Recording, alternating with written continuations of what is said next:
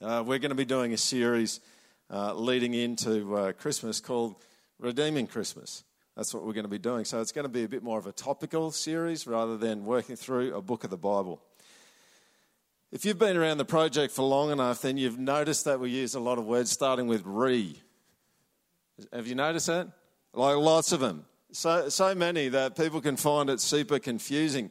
In fact, I remember having a chat with one of the staff members of the church who, after having worked for the church for a little while, was still confused about which re word we were using at what point in time. And something of what's been happening for us as a church recently is we've just been mopping up our terminology and the way that we talk about things so that things are clearer and much simpler. But if you've been around for a while, you might have heard us use words like redeem, redemption, recalibrate, restore, restoration, renovate. And as a side note, in the church, we're just going to boil things down to two going forward. Okay, so it's really clear. So it's Restoration Church in the beginning of February and Restore Groups, which really are a group that sits underneath our ministry, Restore Ministries. We won't be avoiding using the others from time to time, but only as they appear in Scripture. And this is one of the reasons why we use most of those words that I just put up on screen before, because most of them actually do show up in Scripture. And why do they show up in Scripture? Well, that's a good question. Here's another question I can ask. What do they all have in common? They all start with the prefix re. And what does re mean? Let me tell you what re means. It means again, anew, back, backward, repeated. And so when it comes to us as a church and where God's leading us next year, the key words for us are restore and restoration.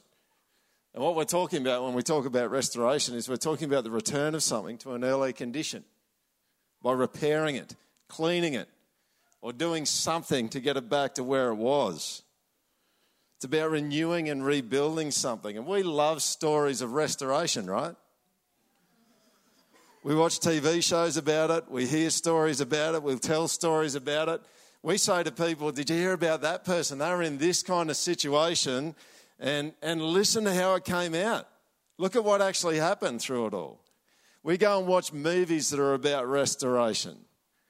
There's another word that's kind of tied to restoration that pops up in the Bible, and it actually pops up more frequently than the word restoration in the Bible, and it starts with re, and that's redemption. Redemption. You know, redemption and restoration are key parts of stories. And I actually think this is why we love engaging with stories so much. You know, when you watch or listen to or read about a story where there's no redemption and no restoration, it's pretty gut-wrenching. Have you ever had that? I remember watching a movie, which I won't go into detail about now, but I remember watching this movie, the director's cut of the movie, which came out on, does anyone remember DVDs? Yeah, it came out on DVD and it was the director's cut. And the movie, when it came out in the cinemas, had a happy ending. The movie on the director's cut had a gut-wrenching ending. And I remember watching it and just going, ugh. And I was like that for about 3 days, to be honest. It was a very impacting movie, but it was very, very disappointing and depressing. And the reality is the difference between the cinematic release and the DVD release is that directors know, the people who are marketing it know, that people can't handle sad endings. They want a happy ending. They want restoration. They want redemption. What's redemption? Redemption is kind of like restoration, but it has the idea of paying a price. It's the deliverance from evil through the payment of some kind of price. You can hear this word used. It's kind of inversely proportional in a sense. People will talk about restoration more than redemption. In culture, Scripture talks about redemption more than restoration. But you will hear the word redemption thrown around in culture. And one of the places where it gets thrown around is in the sporting world. They'll say that such and such, it was their day of redemption. And what are they really saying when they say that? Well, what they're really saying is this person had something happen, perhaps something that they did and it locked them up in failure. But then they did something good. They tried hard. They succeeded. And it brought or secured their redemption. Redemption and restoration go together. Redemption has the idea not just of restoring something to a particular state, but the need to pay a price to release someone from something. These are key parts of the stories that we tell and the stories that we engage with. And I want to just run through for you the typical, you all know this, I'm not telling you anything new, but the typical rhythm of a story. You ready? Here's how the stories typically go for us. Everything's good. Something bad happens. A hero comes along and does something heroic. There's some key resolutions to the problem. And then there's a happy ending. That's the basic rhythm of most stories. And I want to suggest to you this morning, the reason why we like stories like that so much, the reason why we like stories of redemption and restoration is because they're the backstory of the whole universe. So they are. I remember, I've shared this story here before, but I'll share it again because it's so relevant to what I'm talking about. I remember getting my hair cut at one point in time, and I was talking to my hairdresser who was an ex-Catholic, and we're talking about God, which we often do when he cuts my hair. And he said, I like the Bible, and there's some really good stuff in the Bible, some really helpful stuff in there. He said, but this whole thing about Jesus and God coming and dying on the cross for people, he goes, I just don't go in for that. And I said, well, why don't you go in for it? And he goes, I don't go in for it. He goes, because God wouldn't do that. That's not the kind of thing that he would do. And I said, well, what do you think he would do? He goes, he'd just get us. That's what he would do. God would just get us. And I kind of changed tack a little bit with him for a bit. And I said, have you ever noticed how no one ever argues that when someone sacrifices themselves for someone else, that's a good thing to do? Have you ever noticed that? He goes, yeah, that's true. He goes, I've never noticed anyone argue that self-sacrifice for the good of someone else is an evil thing. He goes, it's always a good thing.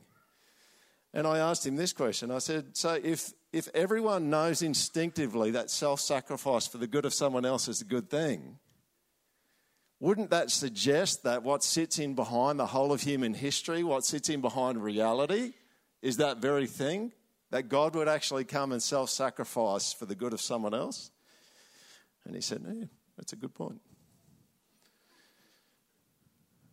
Didn't become a Christian, but we had a good conversation. This is the reality, right? I think this is the reality of why people love redemption, stories of redemption and restoration, because they're the backstory of everything that's going on. But when we think about the biblical story, this story of redemption and restoration, there's a little bit of a tweak on the story of redemption and restoration as opposed to the ones that we see in the movies. And it goes like this. God's plan is to go not beginning, middle, end, which is like most of our stories. God's story goes beginning, middle, beginning. That's what it goes. Beginning, middle, beginning. It's what theologians have taught for a long time. It's what the scriptures teach. Let me run you through it. Here's the biblical story. There's a beginning. Corruption comes. Evil and sin come in. Jesus comes along. He's the hero.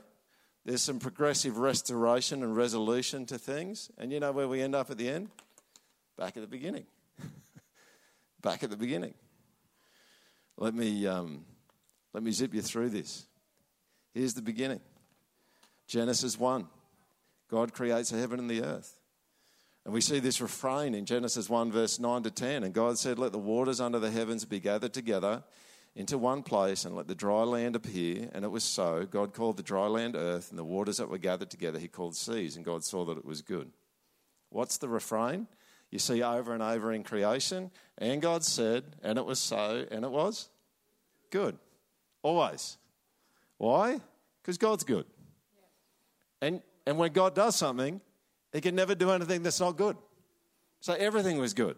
Absolutely everything was good. And then we get into Genesis chapter 2, and we see this. And the Lord God planted a garden in Eden, in the east, And there he put the man whom he had formed, and out of the ground the Lord God made to spring up every tree that is pleasant to the sight and good for food. Imagine being in a place like that. It's an amazing place, right? It would just, if it was me, it was like mango trees. That's it. That's all I need. Year-round bearing mango trees. The tree of life was in the midst of the garden, and the tree of the knowledge of good and evil. A river flowed out of Eden to water the garden, and there it divided and became 4 rivers. Beautiful, isn't it? Everything was good. It was good because God had made it, and he is good. It's a delightful picture. But we all know it didn't actually last very long. Before long, that fateful day where humanity fell arrived and corruption came. Genesis chapter 3, verse 1. Now the serpent was more crafty than any other beast of the field that the Lord God had made, and he said to the woman, did God actually say you shall not eat of any tree in the garden? Now, the very nature of the fall of humanity lets you in on its DNA. Corruption. You see what the devil's doing here is he's tricking and calling into question. He's tricking Adam and Eve, and he's calling into question God's goodness, what God said. This is the way that sin works. It's the way that evil always works. It's a wrecker. It's a spoiler. That's what it does. Sin isn't this glob of something that sits, and evil is not just this glob of something that somehow we've got to find it and destroy it. It's like rust. Sin and evil just come in like rust, and they rust away things that are good. That's how it works. It's the corruption of the good. 2 Peter 2:18-19. For speaking loud boasts of folly, they entice by sensual passions of the flesh those who are barely escaping from those who live in error. They promise them freedom, but they themselves are slaves of corruption. For whatever overcomes a person, to that he is enslaved. Sin and evil is like rust. It's corrosive. It just erodes the good. Now, when you find something that has been corroded and eroded by evil and sin, what are your options? Well, one of your options is you could just ignore it, right? And this is, if you know a little bit about philosophy and theology, this is kind of the deist kind of God. The God kind of wound the world up, and he just kind of left the place and left us to our own devices. You could ignore it. God could have ignored it. A second option, when you find something that's been corroded and eroded by sin and evil, is you could dispose of it. This is kind of the throwaway society that we've kind of taken for granted now, right? When it doesn't work anymore, you just throw it out. That's what you do. I mean, we just don't repair as much stuff anymore. Has anyone noticed that? Some people, their appliances, and I'm not having a go because it kind of makes sense a lot of the time, but appliances break down and we just go, I'm not even going to get a repairman to come and give me a quote on it, all right? We may as well just go and buy another one. We'll just throw it out. Sometimes we get them checked and we find out what's wrong, and the repairman says, it's not worth getting fixed. Throw it out. This is what happens when something breaks down often is, this is one of our options, is just to throw it out. And I want to ask you this morning, imagine what that would be like if God actually did that with humans. Right? What would you think of that? Imagine God came along and he said, no, too much of a mess. I can make another one whenever I want anyway. Throw it out. Imagine he walked into a rehab centre and said, no, too much hassle. It's going to cost me too much. Just chuck him out. Or he walks into a jail and he goes, nah, too much hassle. Too much work. Or even walking physically, speaking of physical things, walks into a hospital where people are sick. Nah, just chuck them out. Get rid of them. But he doesn't, right?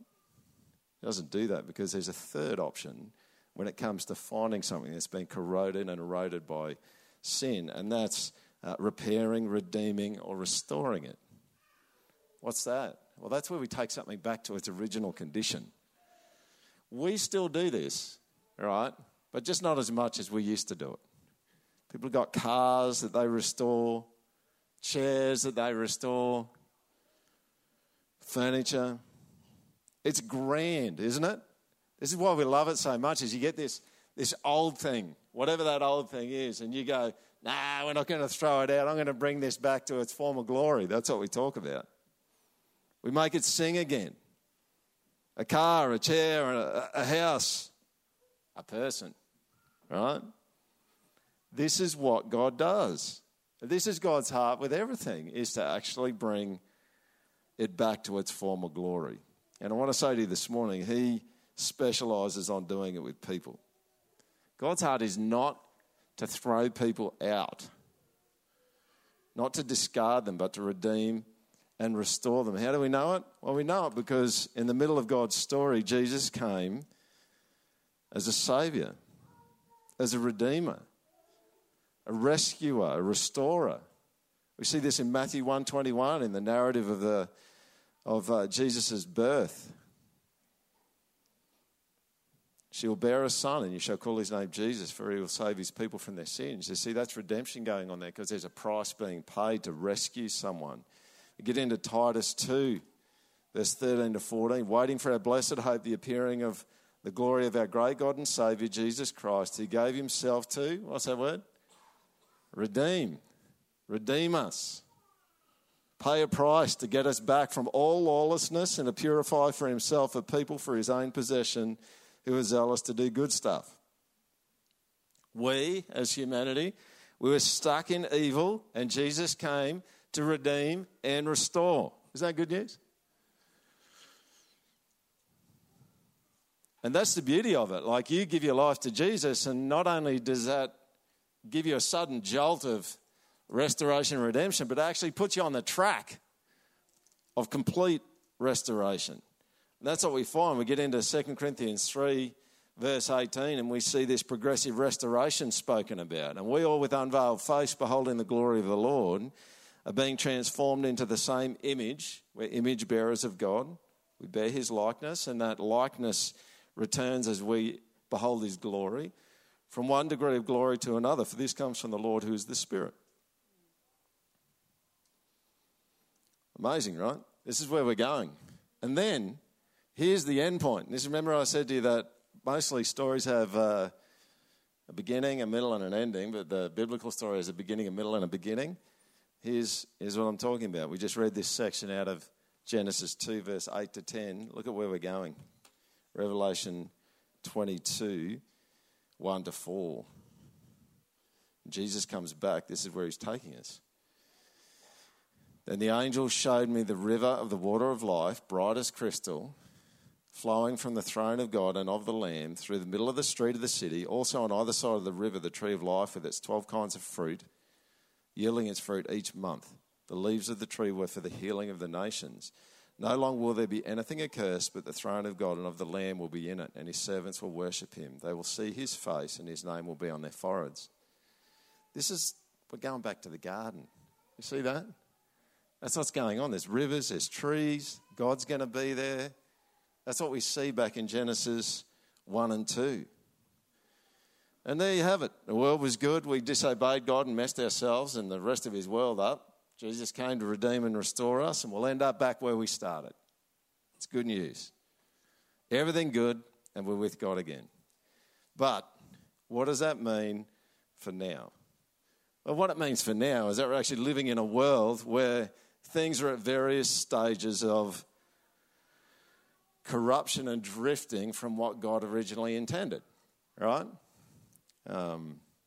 Nothing is untouched by the corruption caused by sin. Everything's affected by the rust of sin and evil.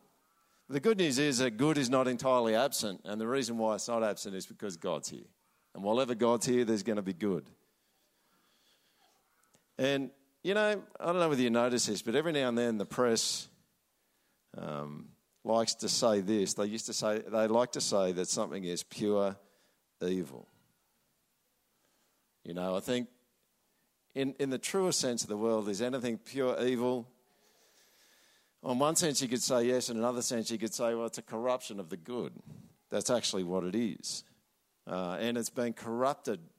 The good has been corrupted to such an extent that it's been lost under the evil which has assaulted it. And so I guess my encouragement for you and the way that I like to live my life is not just to look for the things that are evil, but to look underneath it and just go, what was the original good state that has actually been rusted and corroded by evil and sin? Because there's something in there where that's actually happened. Don't just keep a lookout for evil. Keep a lookout for the good which has been corrupted by the evil. Because God's in the business of redemption and restoration.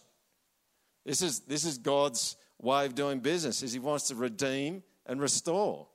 So it's not just about finding the bad thing and just quarantining it and getting it out of there. It's like, what's the good that's been corrupted and how can we recover that good? Now, theologians use what I think is a pretty helpful framework in understanding how we should engage with culture. And many of you probably have heard of this before, and it's this taxonomy: receive, reject, redeem. Because the big question for Christians is, how are we to engage with culture? If there's all this evil out there, do we just stay separate from it and not go anywhere near it? And I would suggest to you that that's not what Jesus does. Jesus comes right down into the heart of it, and he's part of it, and he wants to bring it back and restore it and redeem it. So I think you've got three options when it comes to the way that you engage with culture. Let me run through them quickly, and then I'm going to wrap up. The first one's receive. There's things in our culture, like nothing is actually ultimately 100% perfect, but there's things in our culture that we can just receive as predominantly good things. They're fundamentally good. Let me give you a few examples. Now, it can be used badly, but technology is something that we can receive. The internet, right? It's not inherently an evil thing. It can be a very, very helpful thing. We can receive information from academic sources. People can do research, and we can read the research and go, that's really helpful. It's really helpful to know that. If you've got a problem with your brain, you'd be really happy to receive the skill and expertise of a neurosurgeon, for example. All right? They've learned some things. The education of children, that's a good thing. You know, now you might argue, well, there's some parts of it that aren't good, and I'd go, absolutely, but fundamentally it's a good thing. We think it's good to educate kids. Caring for the sick. One that we don't talk as much in the project and perhaps could talk a bit more about is environmental care. God did give a mandate to humanity to care for this place. And so it's a good thing to care for the place environmentally. And you go, well, it gets loaded up with other things. And I just go, yeah. But fundamentally, we can just go with it. We can receive, looking after the planet is a good thing to do. Second one, reject. Now, there's things in our culture where we just don't want to accept those at all. And we look at it and we just go, look, there isn't a Christian version of it. There's no such thing as Christian drug dealing. All right? There just isn't. There's no such thing as Christian drunkenness, Christian injustice, Christian immorality. There's no such thing as Christian genocide, Christian abortion, Christian materialism, Christian adultery. You just go one after the other. There's a bunch of things that it's like, we're not going to redeem that. That's just something it's like, no, we actually don't want to do that. That sits in the reject category. They're fundamentally wrong. There is the corruption of something good in there somewhere, but they aren't things in themselves that we can make go in a holy, righteous direction. Last one, redeem. These are the things we can bring back from an unhealthy place and enrich them with God. Often they're the remnants of something good that God has created. Perhaps there's the kernel of something good still sitting underneath and it needs to be rescued and brought out. Broken marriages, sex, Facebook and Twitter, and family. I mean, family's something I want to put in the receive category, but there's a fair bit going on with family in our culture and the definition of family that makes me think that families moving from receive to redeem categories. It's getting more and more in the redeem category. You get the idea? There's things there. It's like fundamentally we can work with that, but it needs the work of God in it to really make it go. Sometimes there's a secular good which needs to be deepened by who God is. If you go to the first century, you see this concept that Paul talks about in the Bible about the household, and I've talked about it here at the project before. But the household in the first century was massive in the Roman Empire, massive. The whole of the Roman Empire was considered to be Caesar's household. So if you notice when you read Paul's letters in particular, you'll see this idea of the household pop up pretty regularly. What's Paul doing? Well, he's taking something that's a societal construct and he's deepening it and making it much more significant and profound by saying that we all who love Jesus are part of God's household. The biological household is not ultimate. Paul's kind of taking it way, way, way deeper. You see what he's doing is there's a concept that's got a whole lot of merit to it that connects in with the way that God made things, and he's grabbing it and kind of redeeming it and driving it even deeper, making it more significant. So, here's where I'm going to finish this morning. In the light of this, what do we do with Christmas? All right, Christmas is a month away. Receive, reject, or redeem. It's probably fair to say that there's been Christians that would fall in all of these. All right? There's Christians that would fall in all of these. But I want to suggest to you this morning that if you sit in the receive camp, I would encourage you just to think about that, because I think there are problems with uncritically absorbing the way that our culture talks about Christmas. Okay? There's lots and lots of good stuff in it. There is lots of good stuff in it. But if you just receive it without thinking it through and thinking about what you're doing, you'll receive some things that are a bit messy. You can go back, and I've done some research about the origins of Christmas, and there's plenty of contested stuff about where Christmas came from in terms of how it started. But one thing that's clear about it, if you go back and have a look at all the people that comment on where Christmas came from, it has clearly Christian roots. Clearly Christian roots. But many of these have been lost, right, in the whole deal. So receive, I'd put a question mark on it. Reject. Should we reject it? Some have done this. Stay away from it. Don't celebrate it. Don't engage with it. And I would suggest to you this morning that if we reject Christmas, we've rejected a good opportunity. I think the way to go for us when it comes to Christmas is to redeem it. I think this is what we're after, but in a Roman household kind of way, right? We'll take something that is happening in our culture and deepen it and make it more significant and more meaningful. I think there's fundamental good to be found if you drill down into the centre of Christmas. And I think it's good for us to actually bring that out and be clear about that ourselves. And that's what we're going to do in this series in the lead up to Christmas. We're going to do things like redeeming gift giving, redeeming relationships. Who knows that relationships can be really hard at Christmas time? They're supposed to be really fun. It's a family time when everyone gets together, right? But you get together and there can be all sorts of political things going on inside of families in terms of who's talking to who and who thinks what. It can be hard sometimes when everyone gets together. And so our heart in this series as we go through toward Christmas is to just look at a bunch of those things and just like, how can we redeem these things and deepen them and be people that hold to something that's really, really good in a way that's helpful to other people around us. What we want to do is recover the good, reject the bad, and deepen the meaning. That's what we're after. Okay, so if you're around in December on Sundays, that's where we're going. And it should be good.